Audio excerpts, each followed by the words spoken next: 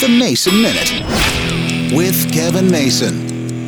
Today is Fat Tuesday, and you would think it was a day that was meant for me, both literally and figuratively. But the one thing I mythically love about Fat Tuesday are king cakes. I first became fascinated with New Orleans on a trip there. So at that point, New Orleans became a favorite destination. It was just fascinating and eerie and scary and exciting all at the same time. But the one thing I've loved, having never gone to Mardi Gras, is the whole concept of Fat Tuesday. And to be honest with you, king cakes taste just okay. They're all variations on the same thing. It's almost more a coffee cake than it is a cake. And you got to have the icing with the purple and the gold and the green, all part of the myth of Mardi Gras.